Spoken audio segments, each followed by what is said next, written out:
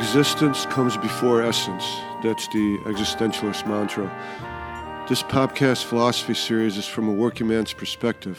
From that perspective, or from any perspective, the powers that be can play as many language games, word games, or whatever Wittgenstein or any philosopher of language wants to call them. But the reality is that it is an absolute truth that I exist. This does not refer to anyone's use of the word I, nor of any public use of the word I. It refers to me, myself, my consciousness, my existence.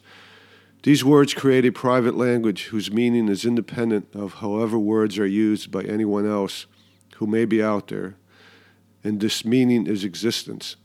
I not only am, I know I am. It is about the only knowledge that I have that is truly certain, and it is the necessary start of all other absolute or relative truth.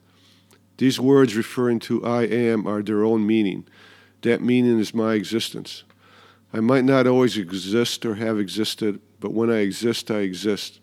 I exist in all possible worlds in which I exist. If I exist in a possible world, then it is not just a possible world, it is a world.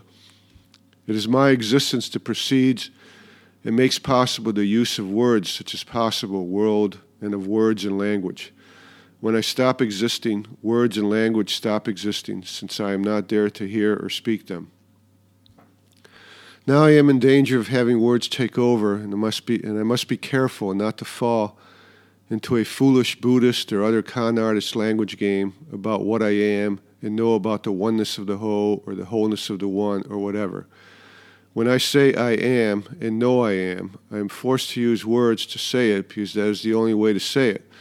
But unfortunately, these words do not describe anything, nor do they have any meaning in terms of language, because my existence precedes the use of words, and especially logic, and therefore the rational use of words.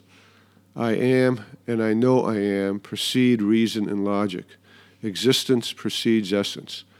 I am and I know I am make logic and reason possible by giving it the minimum two premises necessary to think about something.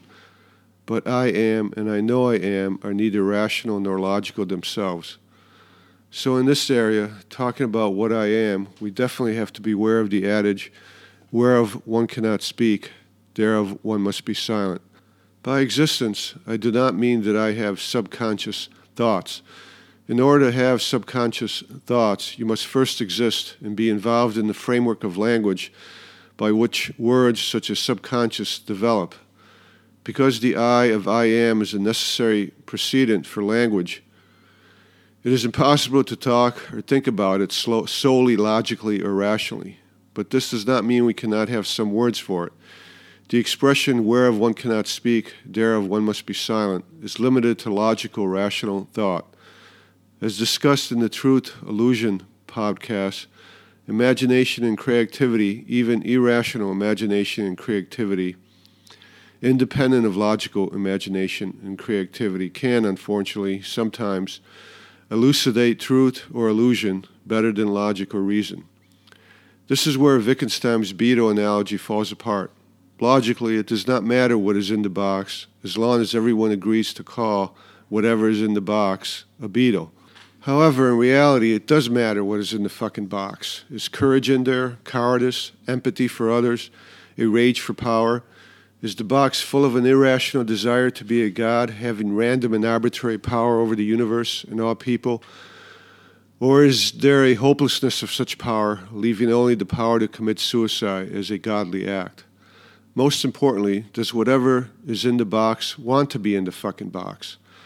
Once I am and know I am, I also have and know I have at will. I want more than to simply exist, and unfortunately, I am not satisfied solely with existence.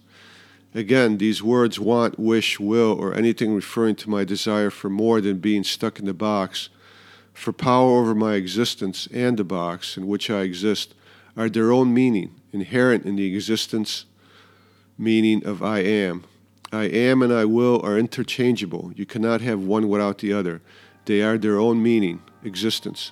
How is it that I can ask these questions, given that the only certainty is the I am?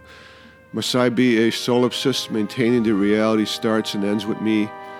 I wish they were true. Problem is that it is not completely accurate that existence precedes essence.